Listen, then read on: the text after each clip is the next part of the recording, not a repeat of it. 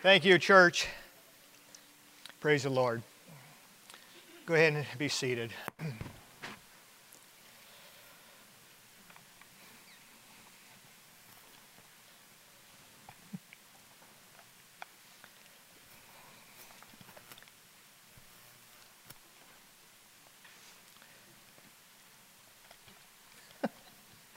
I don't know if you've heard of the pastor who decided to get out of the ministry and he became a house painter.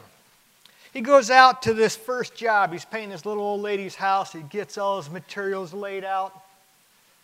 He gets an idea. He looks around and nobody's looking. Puts a little thinner in the paint. Stirs it up and paints a test spot. Looks good. Nobody's looking. He thins it a little bit more. Stirs it up, paints another test spot. Looks good. Man, he looks all around, makes sure nobody's looking, and he puts a lot of thinner in the paint. Stirs it up, paints another test spot. That looks good, so he paints the house with really thin paint. Picks up his check, loads up his materials, he goes home, and he's thinking to himself, man, this is great. It worked out great. I got paid to paint the house once. I got enough materials left over to paint another house. In a few years, it's going to look a little faded. She's going to need me to come back. But he goes to bed, and he just cannot sleep. He's tossing and turning, and he hears this voice screaming him from the heavens, "Repaint, you thinner, repaint."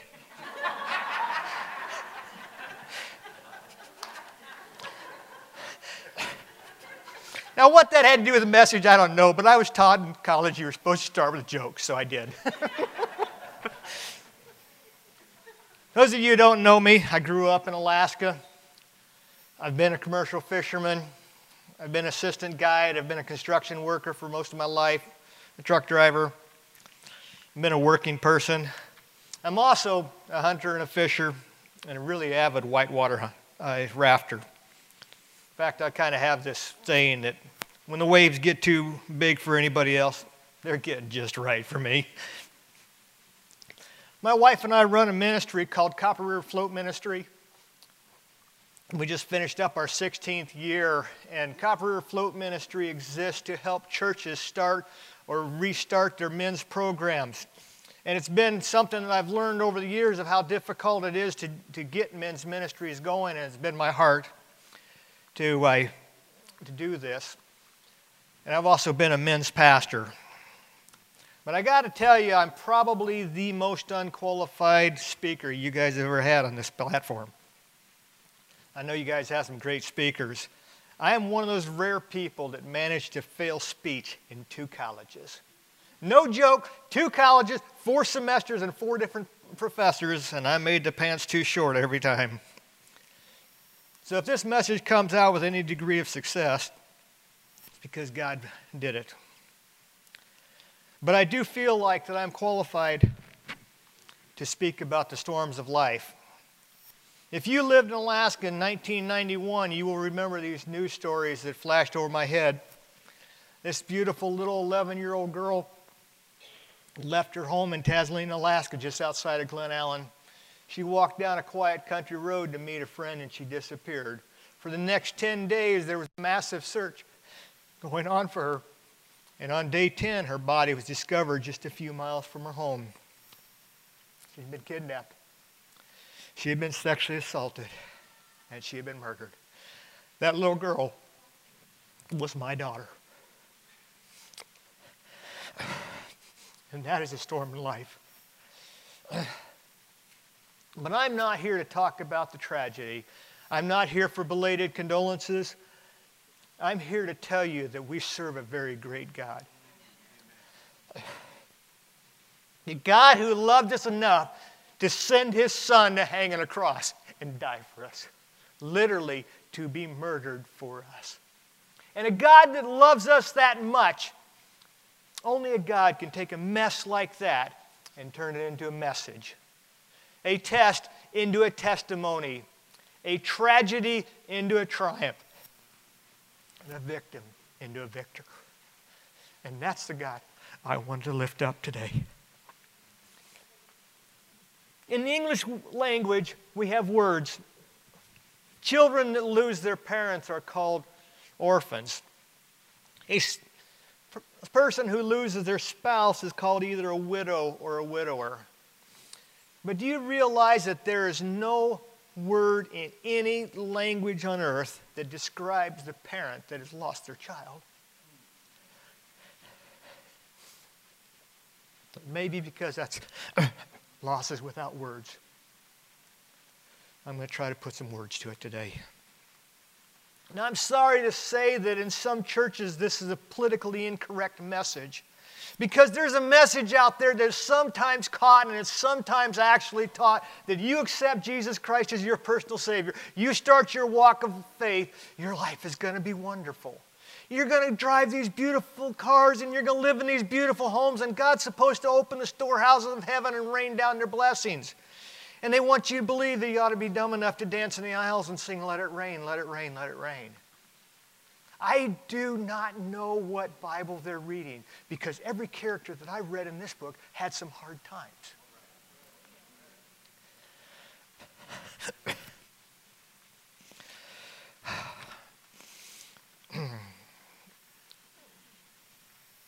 But people of faith, I want to tell you, if God made our lives wonderful because we accepted Him, we would not want eternity.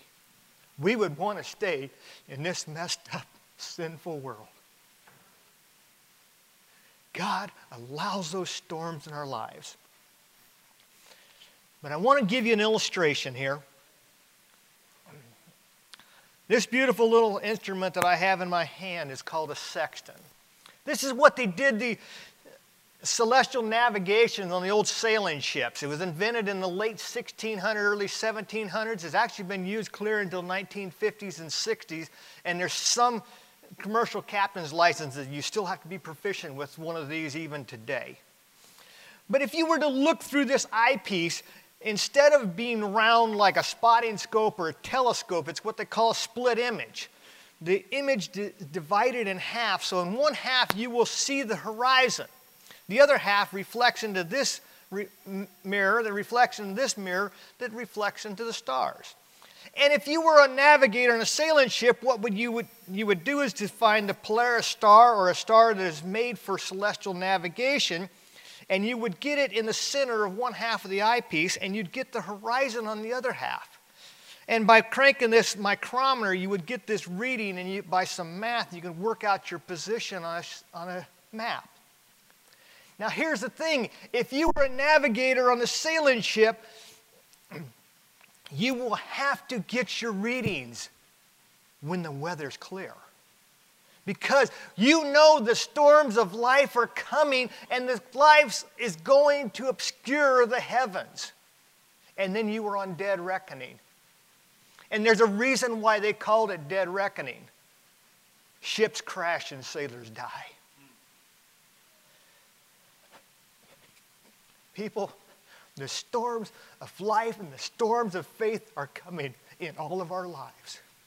We need to know our position, and we need to know our direction, and we need to know it before the storms hit.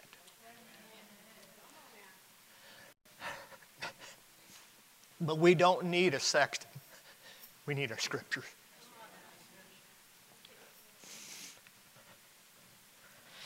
I want to talk to you today about the battle of bitterness. I want to show you some people that went through this, and we're going to be in Malachi. We're going to start at chapter 3, verse 14. We're going to work our way backwards.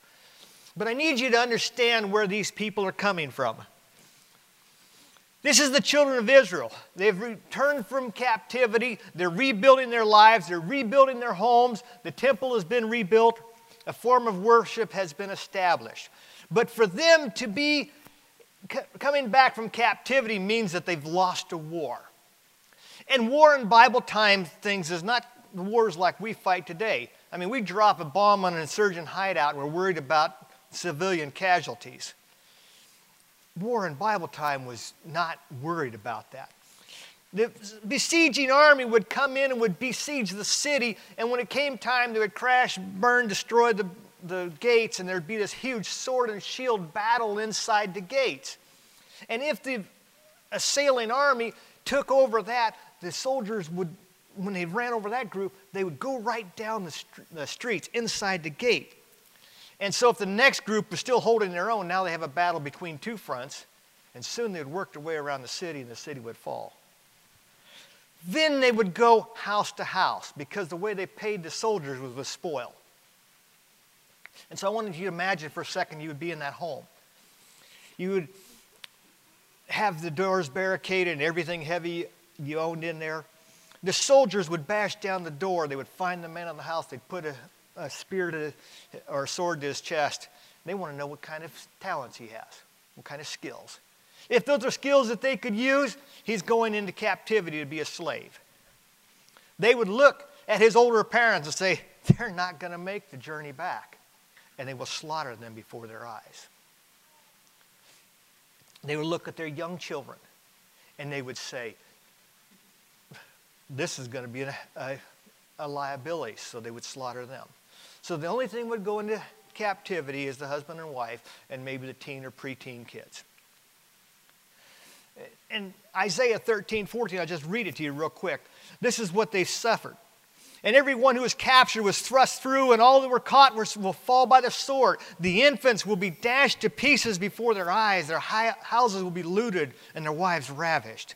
Behold, I rise up the Medes against them, who will not regard silver, and as for gold, they will not delight in it. Their bows will strike the young men. They will not have mercy on the fruit of the womb. This is what these people have suffered. So as we look at Malachi chapter 3, we will find these group of people. Number one, they're grieving people. They have suffered a very tough loss. And most of the time, most of these people have suffered the loss because they've turned their back on God. And God had them taken into captivity to bring them back to himself. These are grieving people. Don't make the mistake that grief is done and over with. Grief lasts a very long time. This many years later, it's still like peeling off the scabs of wound for me to share this message.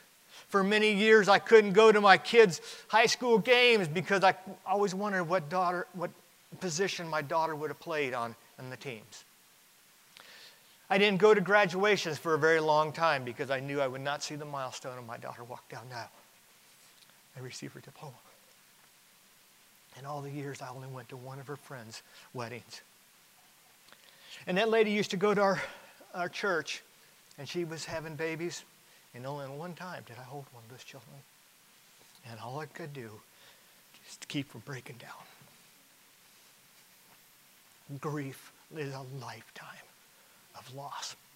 And if it's not a lifetime of loss, then it wasn't a loss. So that's why it's a lifetime. So these are grieving people. These are also religious people, but not necessarily people of faith. And there's a really big difference. You see, religion is working or following rules to get approval from God. It's using God as your good luck charm. It's not a relationship by grace. And people, don't make the mistake as fundamental Christians, we'd like to say we're not religious. Because we can fall off the horse on the side of religion in a heartbeat. We can go back to being religious because I was there. There was a time in my life that I traded my faith in for religion. And to be very honest, it was one of the dumbest trades I ever made in my life.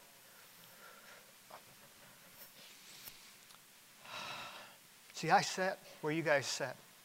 Some of you people sit. I've sang the hymns, but my heart was no more being there other than the fact that people expect me to be there, and it was a payoff to God that I hoped that nothing more bad would happen to my family.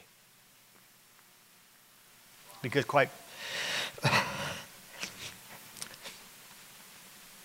quite honestly, I didn't feel like I'd taken another loss. These are grieving people. These are religious people. But the worst thing is these are bitter people. People of faith, when the storms of life happen, you have a choice. You can get bitter, or you can get better. And it's your choice. Psychology says that you can't help. But you know what? God would not have indicted his people if they had no choice in it. I believe life is 10% about what happens to you and 90% about the choices you make of it. So let's look at chapter 3, verse 14. We're going to work our way backward, and then we're going to come and work our way forward in a little bit. I hope you understand my logic, or at least you'll understand why I failed speech so often. Chapter 3, verse 14. He said, it's vain, it's worthless, it's futile to serve God. What profit has it been that we have kept his ordinances and that we walked, listen to me, mournfully before the Lord of hosts? You see, bitter people say it is worthless to serve God. Oh, they're still there. They're still doing their things. But not because of their heart is right. In chapter 3, verse 13 says, your words have been stout against me. These people are bitter at God. These people are angry. These people are saying, God, why? It's not a question of asking the question. It's the question of your heart. And see, these people thought that they were good enough, that God should have never let this captivity happen. Chapter 3, verse 7 says, return unto me, and I will return unto you, says the Lord of hosts. Yet you say, wherein will we return? These are like back-talking kids. They're saying, what do we got to come back to, God? You see, bitter people think it's okay where they're at. They don't think they have to get better. I know I was there.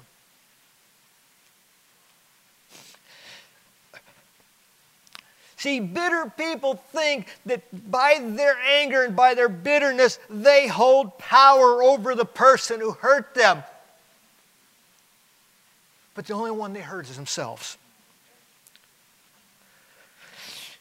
Chapter 2, verse 7 says, you've wearied the Lord with your words, yet you say, wherein have we wearied you, God? And he says, when you've called what is evil good, and when you've said, where is the God of justice? I want to take those two sentences apart. First, when they call evil good. It sounds like the politically correct crowd is trying to say that evil is good. And it reminds me of the politicians on 9/11 walking out of the Capitol steps and putting their hands in their hair and going, where's God? And I want to say, well, dummy, you threw him out of our schools and you threw him out of our courts. Why do you want to know where he's at? But you see, this is questioning God's authority. Does God have the right to say what is evil and what is good? Bitter people question God's authority. But even worse, where is the God of justice?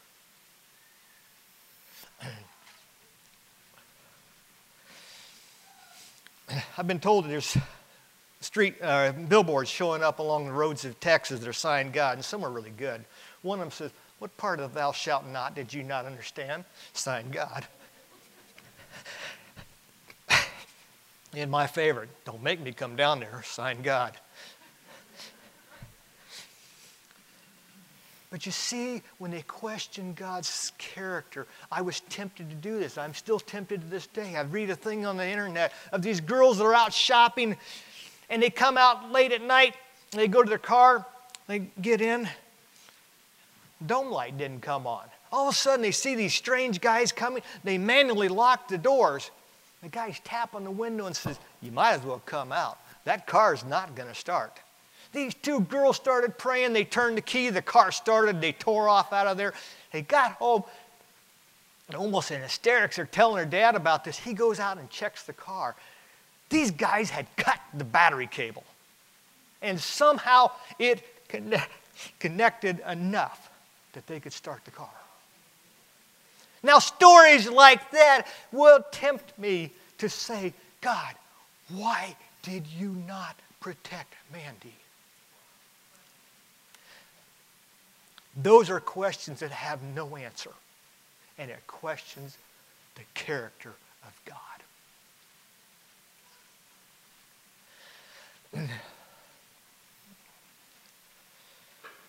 Chapter 1, verse 13, they said, "Behold, what a weariness it is that we've served God." See, they see serving God as something they have to do and as a pain and not a pleasure. Chapter 1, verse 10 says, "Who will open the doors of the temple for nothing, or will kindle a fire on my altar for nothing?" You see, bitter people will only serve God if they see a benefit from it. We hear people say, "Give to God and He'll give you 100-fold back." If I believed that nonsense, I would have stopped at Walmart and bought myself a $5 plastic airplane. And I would have found me a little guy out here and gave it to him and then said, "God, did you see that? Now, I'm not asking for much. I just want a 180-horse Super Cub on Thunder tires.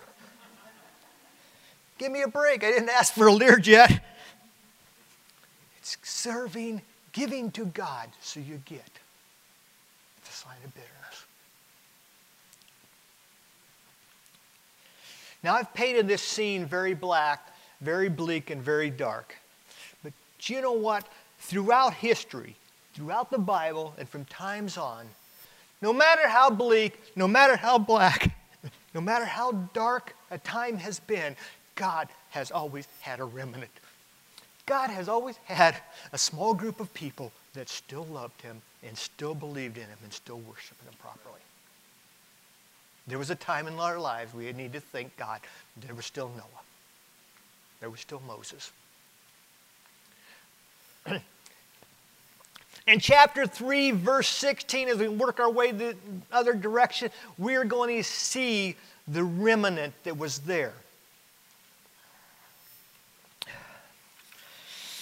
"Then they that feared the Lord spoke often one to another. And the Lord hearkened and heard it, and a book of remembrance was written before Him for those that feared the Lord and thought upon His name. They will be mine, says the Lord of hosts. When I make up my jewels, I will gather them like a son that serves me." Who were these people? Why are these people so different? Were they maybe... Fortunately, they were on vacation when the captivity happened. Not likely. Maybe their doors were stronger than the rest and the soldiers couldn't knock it open. I don't think so. Oh, maybe they were so spiritual they got in their little prayer corners and they prayed and the soldiers bypassed their doors. No. The remnant were one of two groups of people. Either they were people that had turned their backs on God. When they went into captivity, they learned their lesson, and they came back to God all the way. Or they were people that still kept their faith in God but went into the captivity. The storms of life happen sometimes because we make wrong choices. And sometimes they happen because somebody else makes a wrong choice and we get sucked into the vortex. What made the difference is because they kept their faith in God, or they put their faith back in God. It starts with they that feared the Lord. These people know that God is still on the throne. And God is still beside them. And God is as heartbroken as they are for their loss. It says they spoke often one to another. And it doesn't say what they talked about. But it must be about their faith, because the next verse, or next sentence is, "And the Lord hearkened and heard it."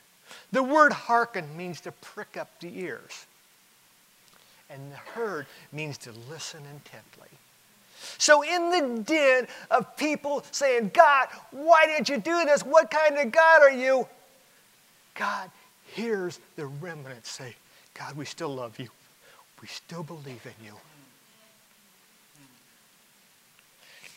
And we still give our life for you." The book of remembrance was written before them for them that feared the Lord and thought upon his name.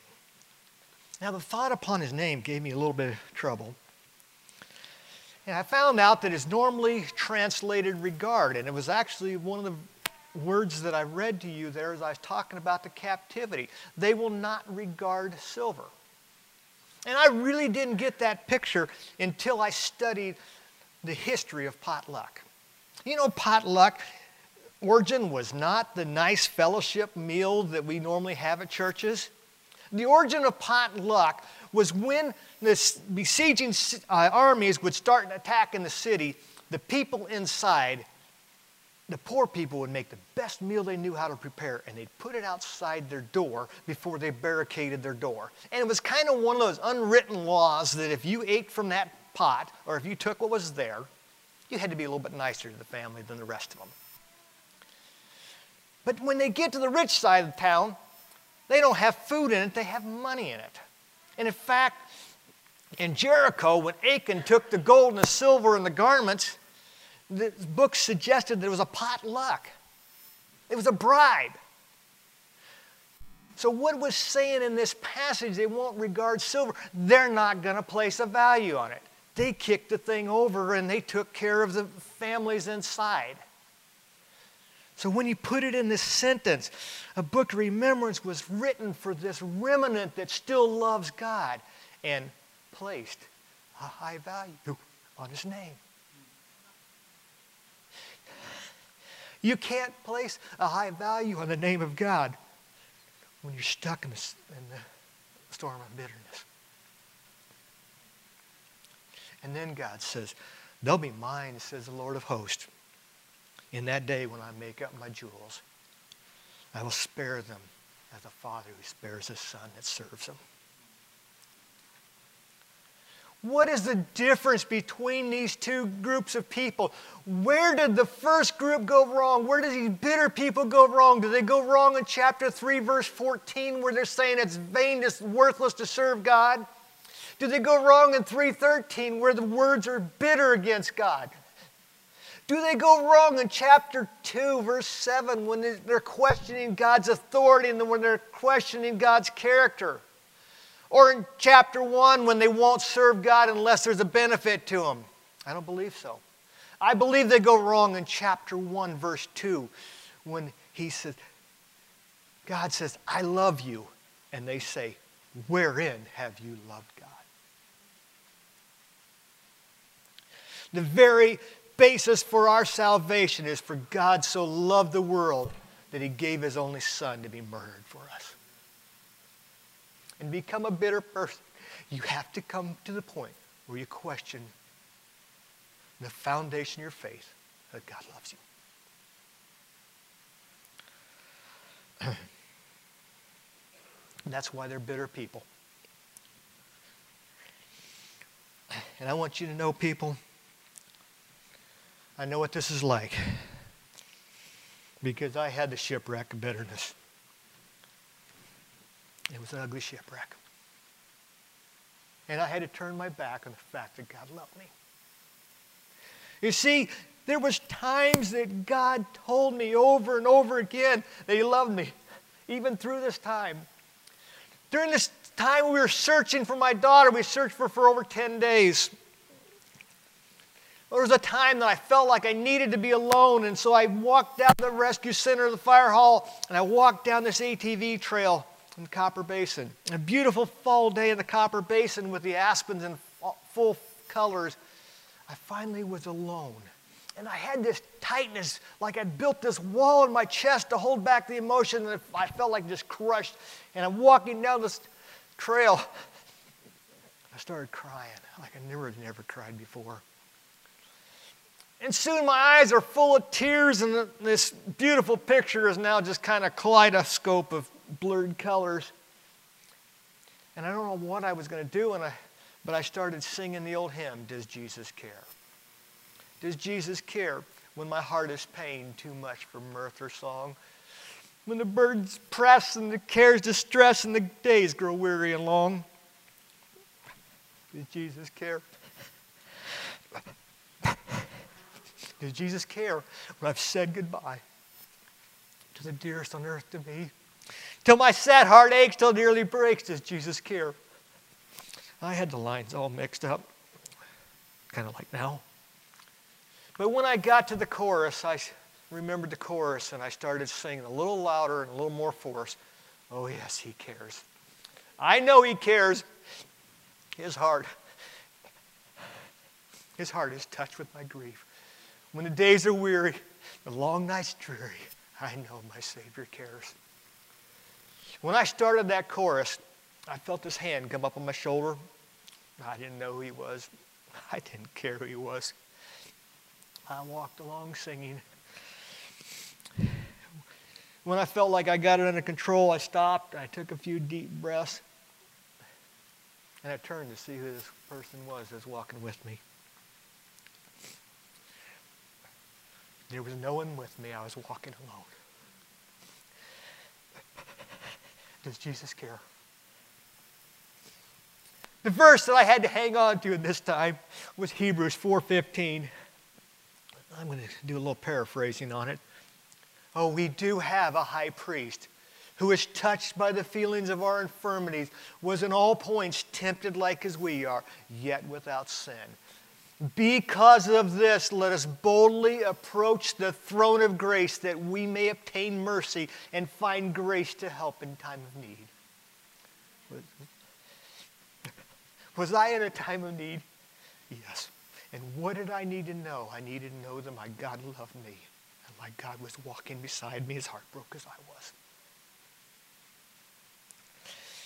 As powerful as that story is, in spite of God's constant reminding, I let myself drift into a sea of bitterness. Some people may not blame me if they realize all that went on. We searched for Mandy for 10 days. It took 3 months to make an arrest.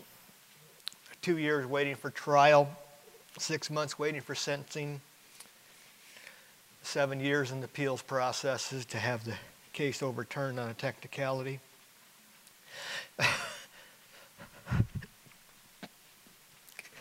And while we were waiting to go to trial again, the suspect died in prison.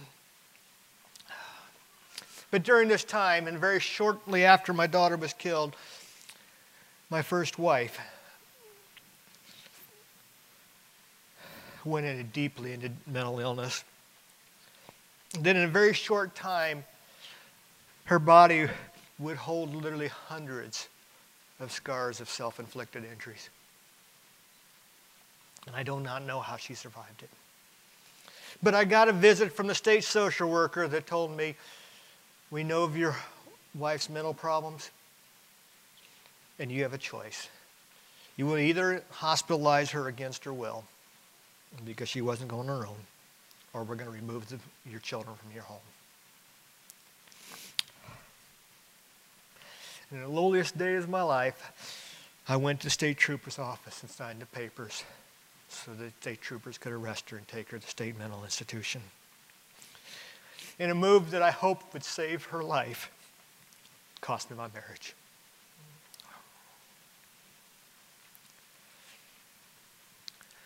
I went through some tough, lonely years as a single dad.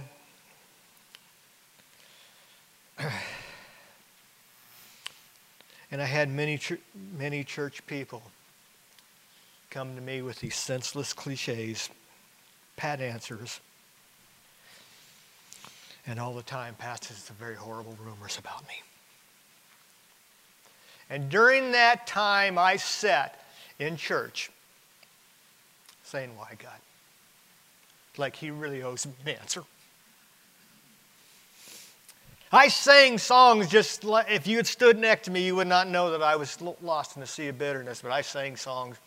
They'd sing, "This is my Father's world," and outwardly I was standing upright. Inwardly I was, yeah, right. And during this time, I built a prison, one evil thought after another. I built this prison block by block of ways that I could get even with the guy who killed my daughter, the things I'd like to say to his family. A lot of things I'd like to say to people who hurt me so badly, and to my church family. And I built this prison wall so high that no light could get in. And I found I was miserable. I was angry at everything. And to be very honest, I was horrible to live with.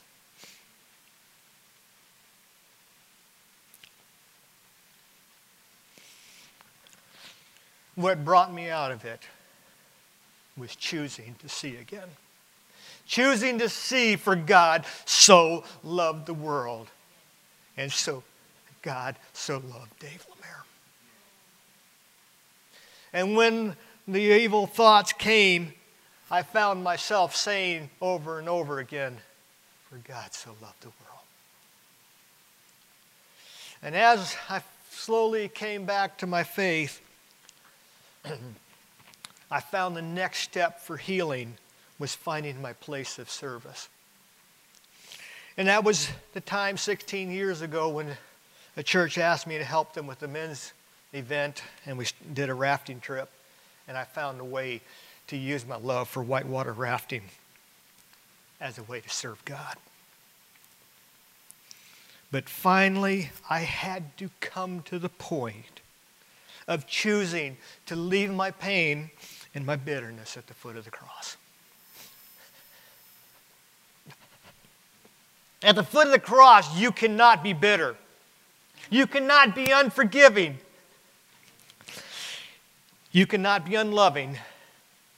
And you cannot be simply religious. The foot of the cross may be on a hill called Golgotha, but the foot of the cross is level ground. There are no superstars there. Billy Graham, Billy Sunday came to the cross the same way that you and I come to the cross. Broken people in need of God, in need of God's love, in need of salvation, in need of faith that radically and dynamically changes our lives.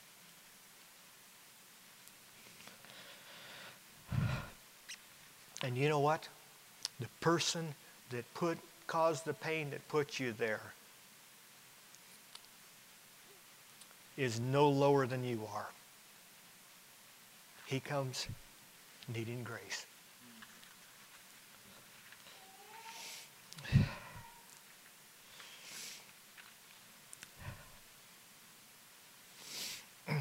Listen to me, people of faith. The cross is a very painful thing. Believe me, it was painful for Jesus. It was painful for God to see our sin on him and turn his back on him. And it was painful, if you can imagine Jesus screaming the words, my God, why have you forsaken me? And he did that so he could say, take upon me my yoke upon you. My yoke is easy, my burden is light. The battle of bitterness is an exhausting battle. I had to make a choice to release the prisoner from the prison that I built. Oh, he stayed in the state prison, but I had to tear down my prison and return to my faith. And you know what? Returning to my faith did not bring my daughter back. But neither did living in the storm of bitterness. Neither did living in the prison that I built. The only one who was miserable was me. I tore down the walls. I released the prisoner. I found out the prisoner was really me.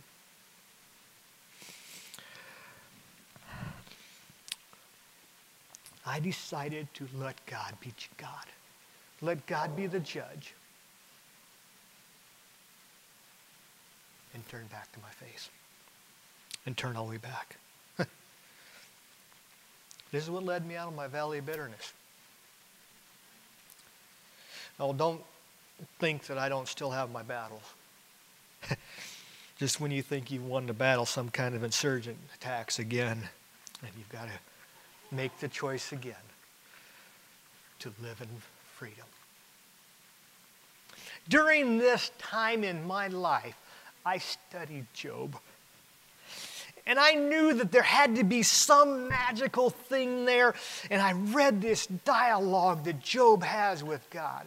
I mean, you think about what happened with Job. He lost everything, his family and and he's finally sitting in that heap of ashes, scraping the boils from his body. And then he has this dialogue with God. And I'm reading it, and it goes kind of like this. Job is saying, God, you got to show up. You got to explain yourself. Finally, God shows up and says, okay, wise guy. You seem to know it all. I'm going to build the earth. How big do I need to make the foundations? I don't know.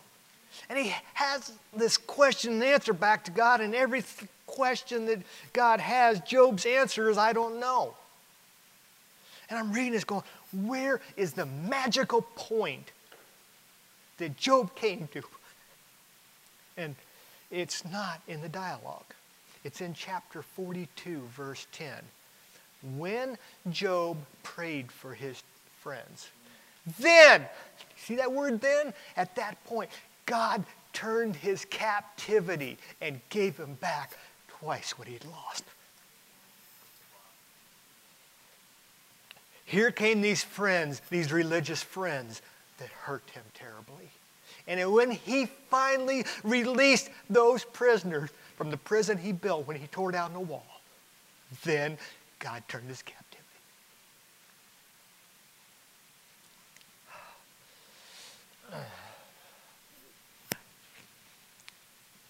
People of faith, God would love nothing more than a church to be filled full of bitter people and religious people, because they are no threat to him.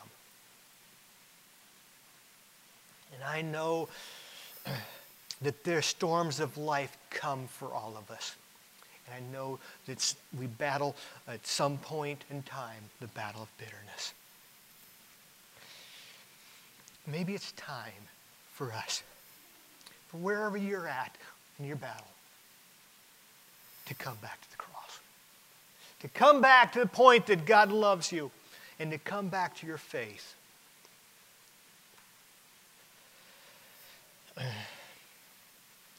The option is to stay discontented, angry, and live the life with no light from the cross. Maybe it's time for some of you to come to the foot of the cross and do like Reagan said to Gorbachev, tear down that wall. Tear down that wall in your life to let the grace of God back in. Maybe it's time to pray for bitterness and to be healed by God and to have our lives radically and dynamically and totally changed by our faith in Jesus Christ. We're in a very dark time in history. There's evil out there that I never believed I would see 20 years ago. This is a time that we need a remnant. We need faith-talking, faith-living, faith-believing people. People that have been through the storm, came back with their faith intact.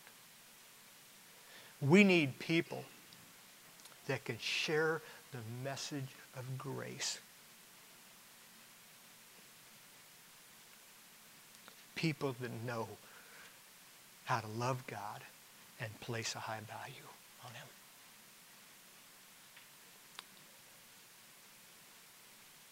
Let's pray.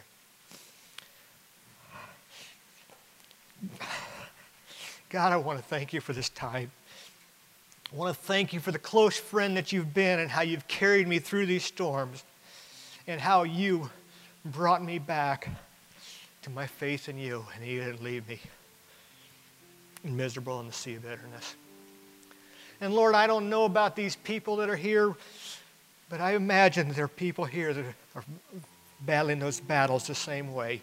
And I just ask that you would bring them today to see your love on Calvary, to see your salvation, and to see how you can radically, totally change their lives. by living for you. That's this in your name, amen. Every head bowed, every eye closed. I just want to ask you a couple questions real quick. Are you here and you're saying, Dave, I really have came to this place for a while, but I really never placed my faith in Jesus Christ.